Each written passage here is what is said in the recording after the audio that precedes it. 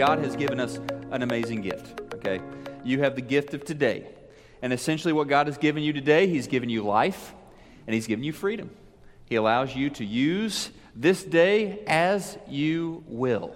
And that is amazing.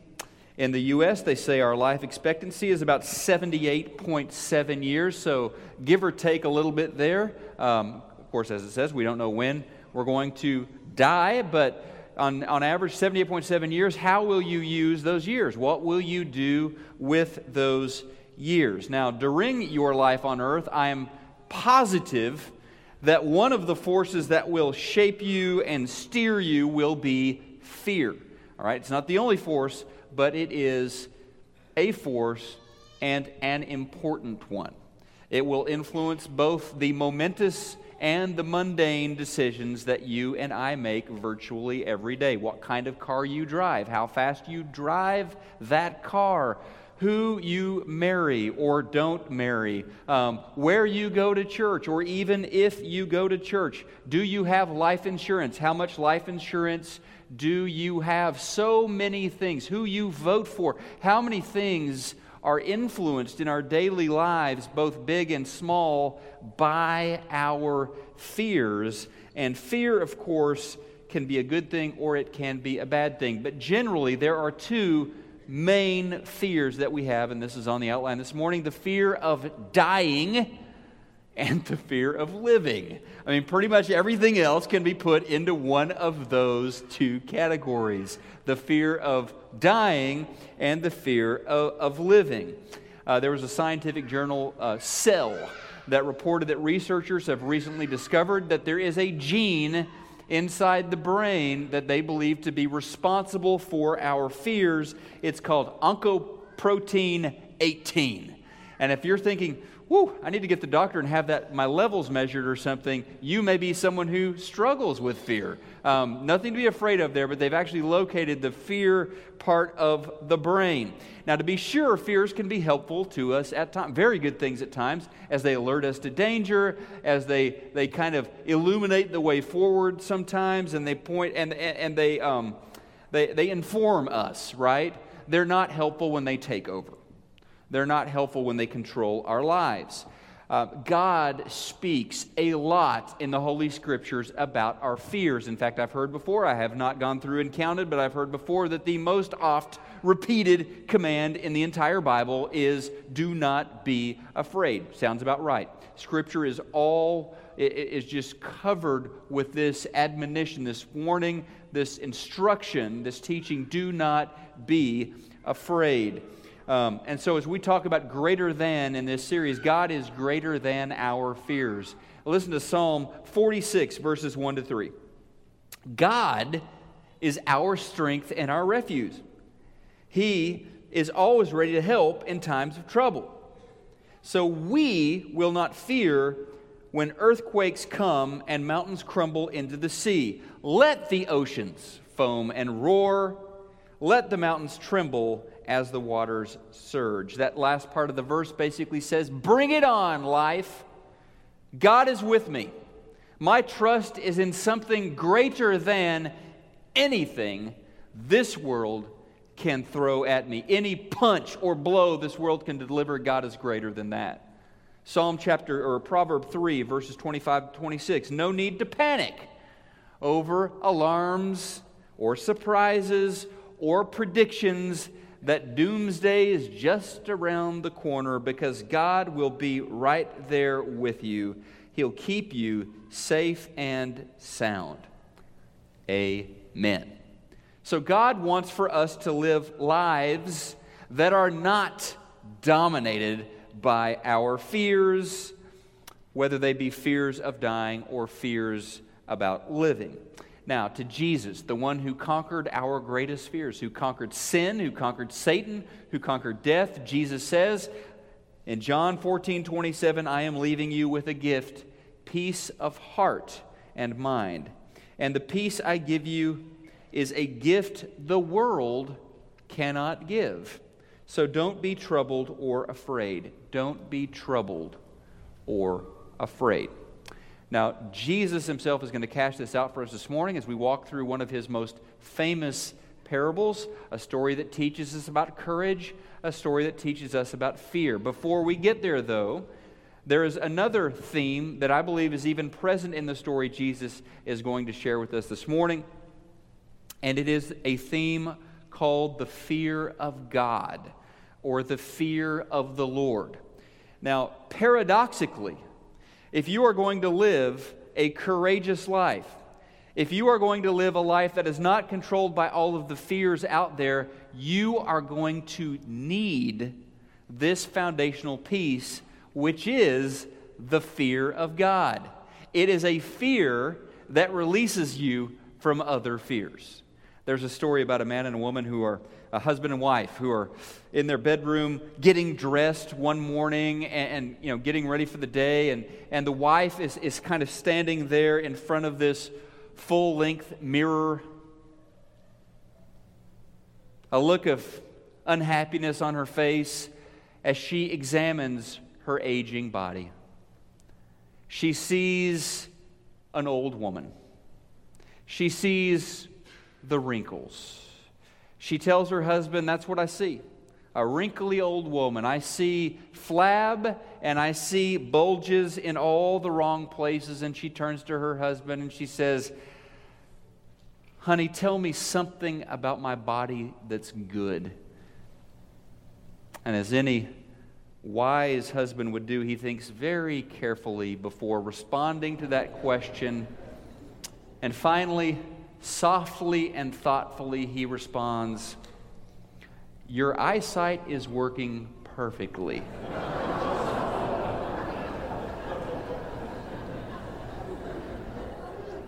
And as he's walking into the emergency room a short time later, with his wife behind him, he can be heard muttering something about the fear of God. Well, the fear of God is not that. Okay, the fear of God is really taking God seriously. If you want a nice religious word to go with that, reverence. Reverence. Taking God seriously. And it is a fear that when cultivated, when developed, when someone lives in the fear of God, all of the lesser fears become a lot less scary. When the fear of God towers over everything else, it essentially puts everything else in its rightful place. It is a blessing. In the New Testament, the early church was full of the fear of the Lord, and because of that, they were prosperous, successful, blessed, and happy. Check out the book of Acts, chapter 9, verse 31. Listen to this description of what's going on in the culture and life of the church all over Israel. "Then the church throughout Judea, Galilee, and Samaria enjoyed a time of peace. It was strengthened and encouraged by the Holy Spirit. It grew in numbers, living in the fear of the Lord." Strengthened, encouraged, at peace, growing, because they were living in the fear of the Lord. And so when the fear of God is greater than all lesser fears, then you're set up for a courageous, adventurous life with the Lord. So, Matthew 25, Jesus teaches his followers about this truth in a story that is probably going to be familiar to you. The story goes like this. Once upon a time, there was a very, very wealthy man who decided that it was finally time to take his trip around the world, an extended vacation, a big, big journey. And as he was preparing to depart, he called 3 key servants to meet with him.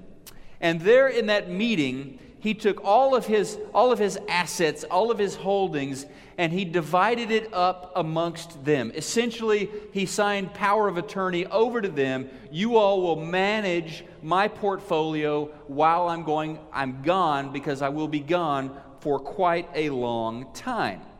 One servant got 5 talents of money. Talent is kind of an ancient financial currency, ancient currency, right? 5 talents of money. I'll tell you this, scholars debate on what exactly that would amount to today. And it's one of these terms in the Bible, they seem to have a good deal of difficulty precisely defining how much a talent is, because you'll see everything from about $3,000 to $5,000 up to about $1 million. So let's just call it, it's a lot of money. Let's call it $100,000. So he gets 5 talents, $500,000. Then he calls in another servant who he gives, hands over about $200,000 or 2 talents, and then a final servant gets 1 talent, $100,000. He doesn't dole out his money arbitrarily. Jesus is going to tell us in the story, but he does it according to their abilities. So he basically assigns the greater amount of money to the one who has more business acumen, more business sense. Depending on their abilities, he assigns different amounts of money. So he goes on his trip. How did the servants do? The one who had been given roughly the $500,000 does very well, puts the money in these investments, and is able to double the money, so has about $1 million now. Then the second servant also does a great job managing the funds and doubles the money. The third fellow, let's say he played it safe, or played it, maybe you could better to say he played it scared.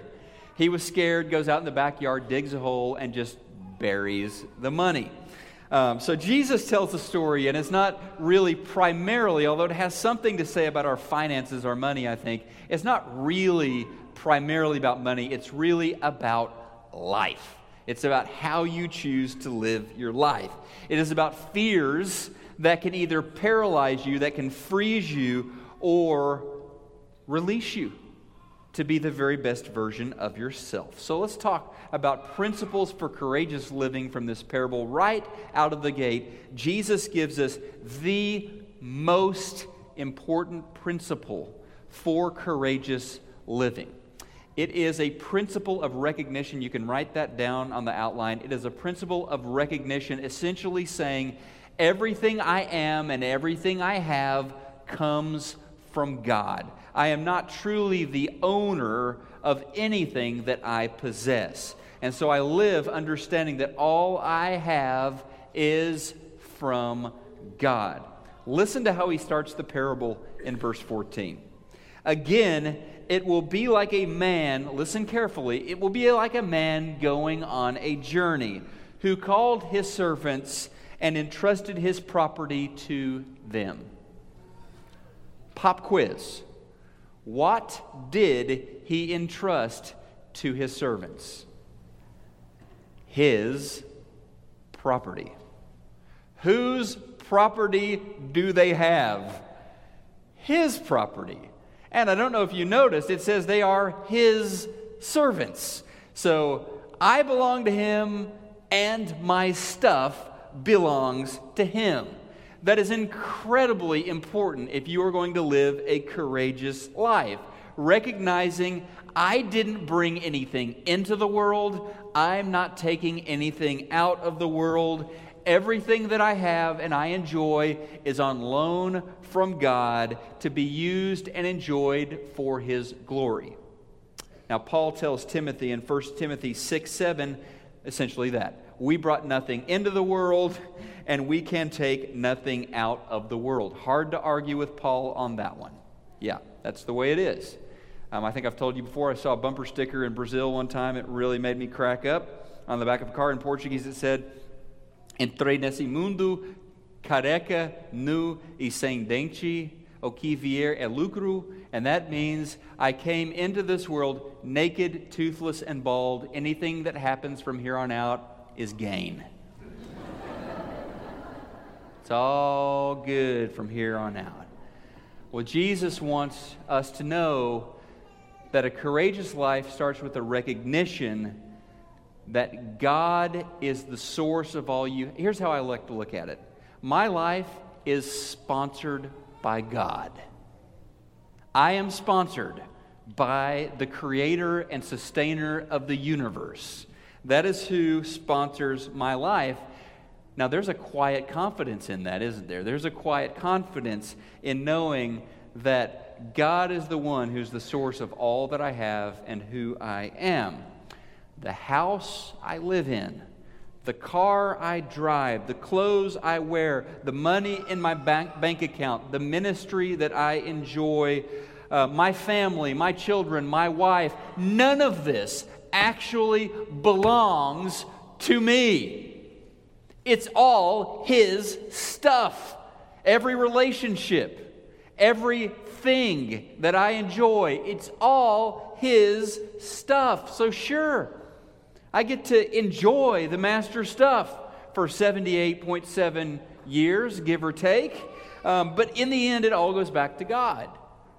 It all goes back to God. Now, Ortberg likes to talk about it like a Monopoly game. I think it's a pretty good analogy, pretty good image of this. You've probably played Monopoly before. You know, you get the box out and you open it up, and the first thing you do, whoever's the banker is going to distribute the money. And then as the game goes on, the properties get distributed. And then if you're doing well, you get some of those big red hotels or some of those little green houses, and somebody wins.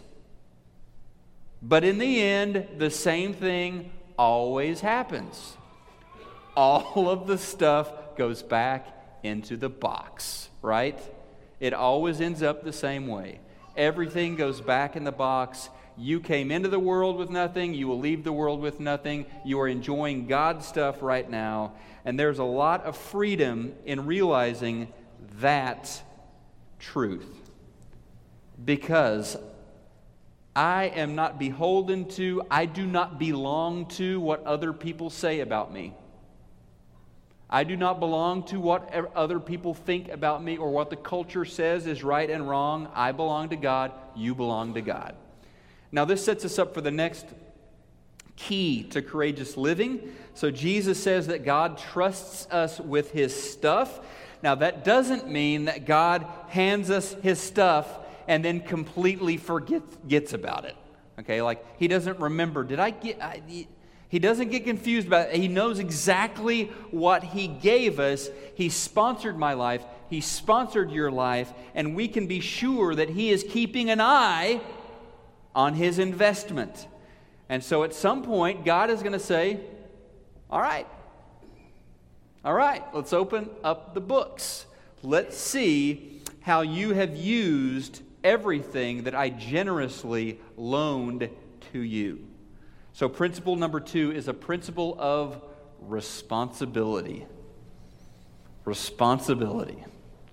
I am motivated by the knowledge that the Lord will hold me accountable for the significant investment He has made in me.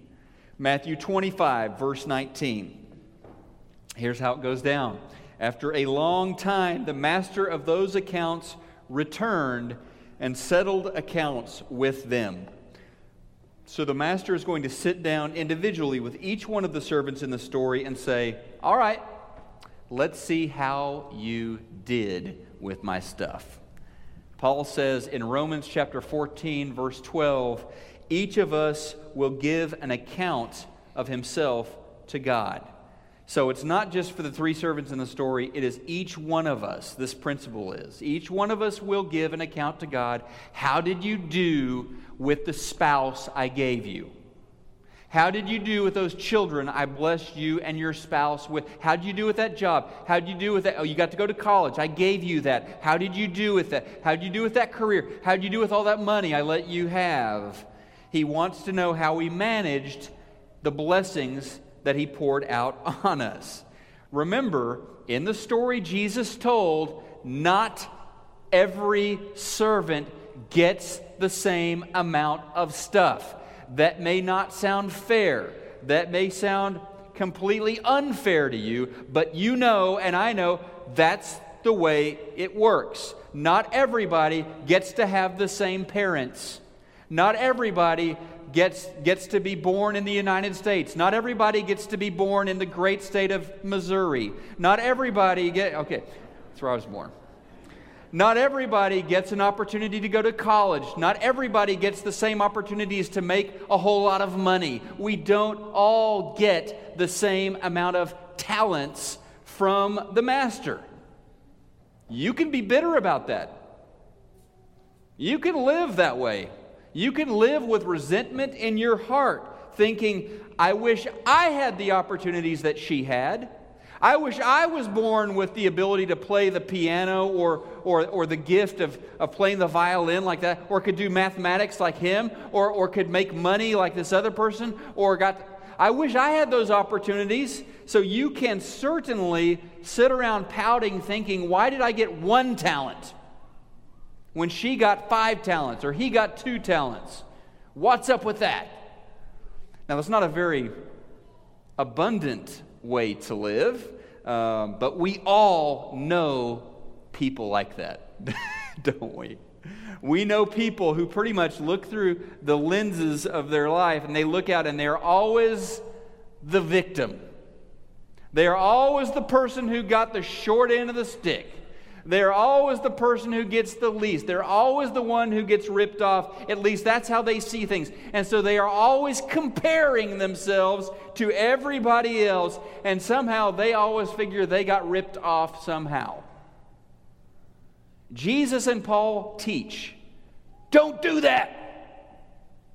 Don't waste the beautiful, amazing life you have by comparing it with someone else's amazing, beautiful life. Take responsibility for the amazing, beautiful life God has given you. Take responsibility for today.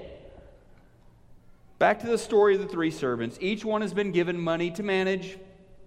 2 boldly and aggressively invest their master's money and get a significant return on that investment. The 3rd one, instead of being courageous, is just too paralyzed by fear, and so digs a hole and buries it.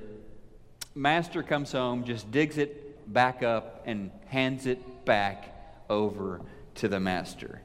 When it was time to open the books, this is where things get real in the story.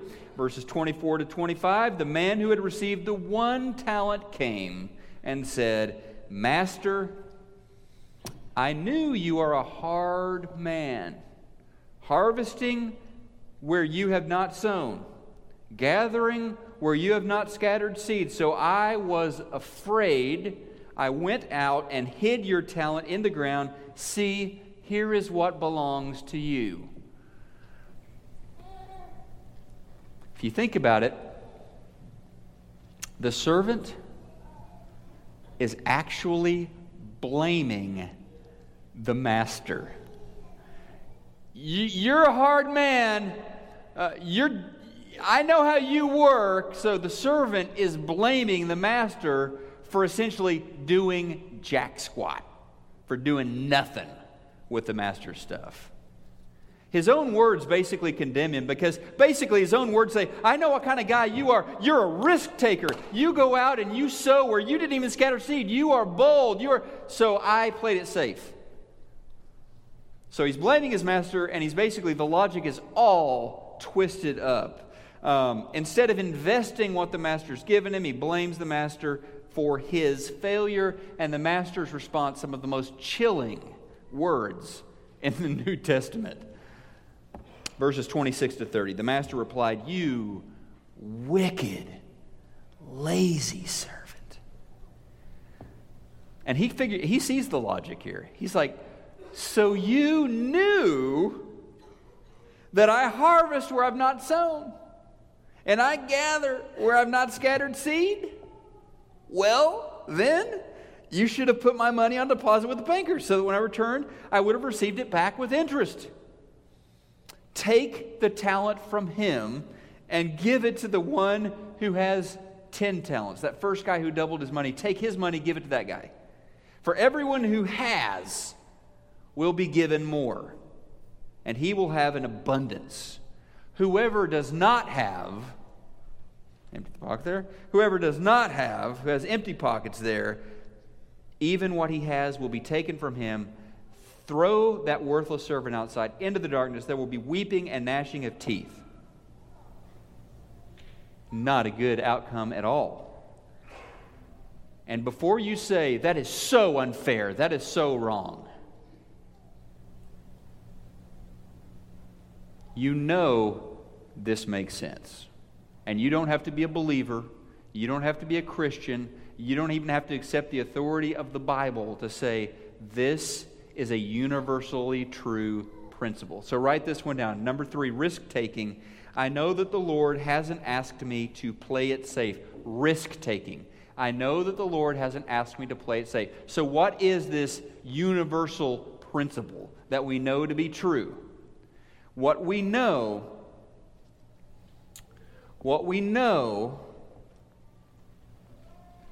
is that when we take the little bit we have and we put it to work, it grows. Yeah, money, for sure. If you hide your money under your mattress, you're not going to have more money. If you just do the safest thing ever, buy T-bills or something, you're going to have more money. We know that if you take the body that you have, okay, the muscles or lack of muscles that you have, and you get up early and you start working out and you work out every day and you try to eat better, we know your body gets stronger. Those muscles get bigger. And the opposite is also true. Wherever you're at today, you can be positive, whether you're weak or strong today, that if you do absolutely nothing with your body, you will atrophy and get weaker. We know, and studies are proving this all the time, especially when we're talking about folks who, as they age, we know that if you use your mind, you're reading and you're thinking and you're playing chess, or like my dad does, you're playing Scrabble, you're working out your mind all the time, it gets sharper, it gets stronger. You decide to binge watch Jersey Shore for a week, it atrophies. You kill off the gray matter. We know that's how it works. Jesus tells us that's how it works spiritually as well, because guess what? God set up the universe to work this way. So fear of the Lord, taking God seriously, involves some boldness. It involves some risk-taking. It involves exercising our spiritual muscles. So be bold in loving other people. Be bold in sharing your faith. Be bold in giving generously of your money to the church. Be bold in the way you pray to God. Be courageous. Be bold right now, today, because guess what? You may not get tomorrow. None of us has a guarantee of tomorrow. And in the story, the servants don't exactly get a heads up that the master, he's going to be home in 2 weeks. He's going to be home day after. They don't get a heads up. What they get is a surprise. Suddenly he's there and he's saying, let's open the books. Let's see what you did. And I mean, I guess this might sound kind of morbid, but I think it's true. And I think it can help us kind of orient ourselves just to kind of acknowledge, look, everybody around you has a terminal disease. All the person sitting beside you, the people sitting behind you, everybody has a terminal disease. We all have an expiration date. Okay? Whether you're in the Golden Agers class or in the nursery today, you have an expiration date. We don't know exactly how much time we have. We just know we have limited time before we experience physical death. So be courageous today. Not, I'll start that tomorrow or next week. So really, finally, a fuel for greater than living, for courageous living, the final fuel for this is the expectation of reward. The expectation of reward. Number 4, reward. I know that the Lord has good things in store for me in this life and in the life to come. Obviously, when Christians think about reward and their discipleship, they most often or most easily think about heaven. They think of eternal life. They think of paradise with God. Very valid, but there is this more general principle at work.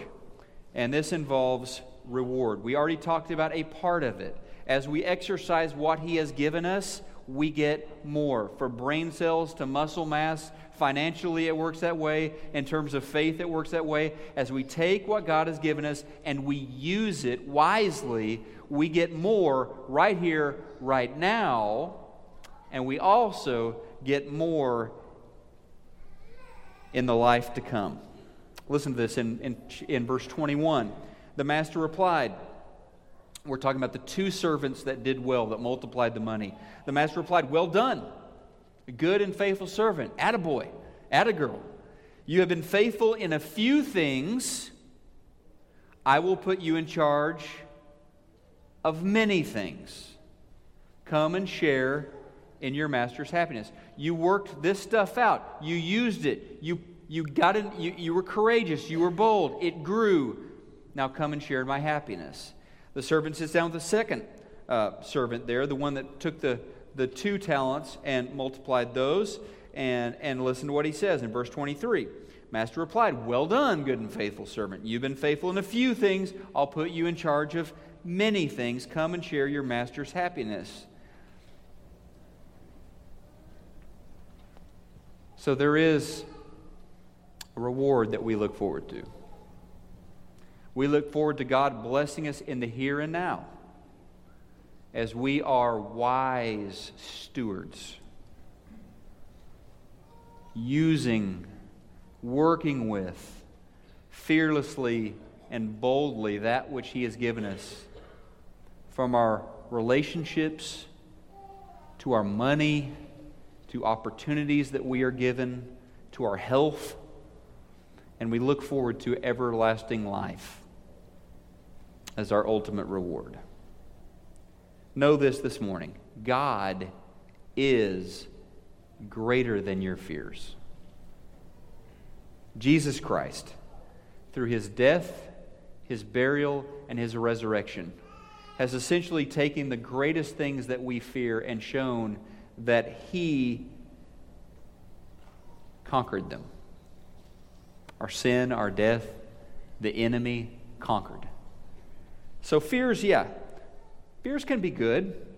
They're meant to serve us. They're meant to inform us. They're meant to train us. Don't touch that hot stove. They're meant to work to protect us and bless us as God intended for them to do. However, they do a really lousy job when it comes to running our lives.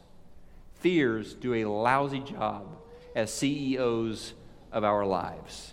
Fear of God is important because it puts all other things, all lesser fears, in their place, and it frees us up to live courageously.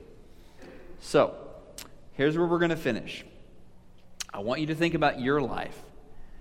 Is there an area in your life where you know you need to be more courageous, where you need to face down your fear and make a courageous decision? And that brings us to maybe a specific decision, a specific choice that you've been needing to make for a while, but you've been putting it off because you've been afraid.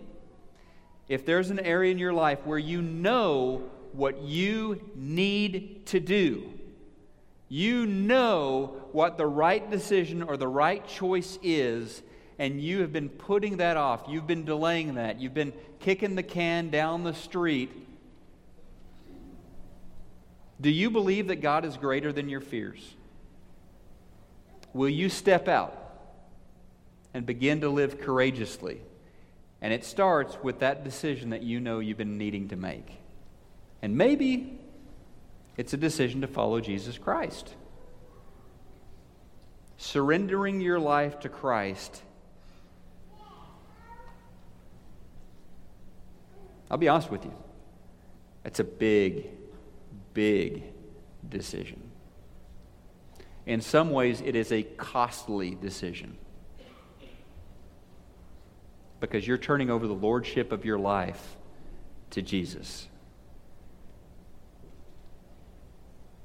If you're ready to put on Christ and believe that He is greater than those fears that have been holding you back, you can do that this morning. Put your trust in Christ, be baptized into Christ, and begin to walk in a powerful relationship with Jesus. However you need to respond, maybe you just need prayers this morning, prayers for more courage, or prayers for a specific situation that you are afraid of. Respond to God as we stand together. Offer our lives to God this morning.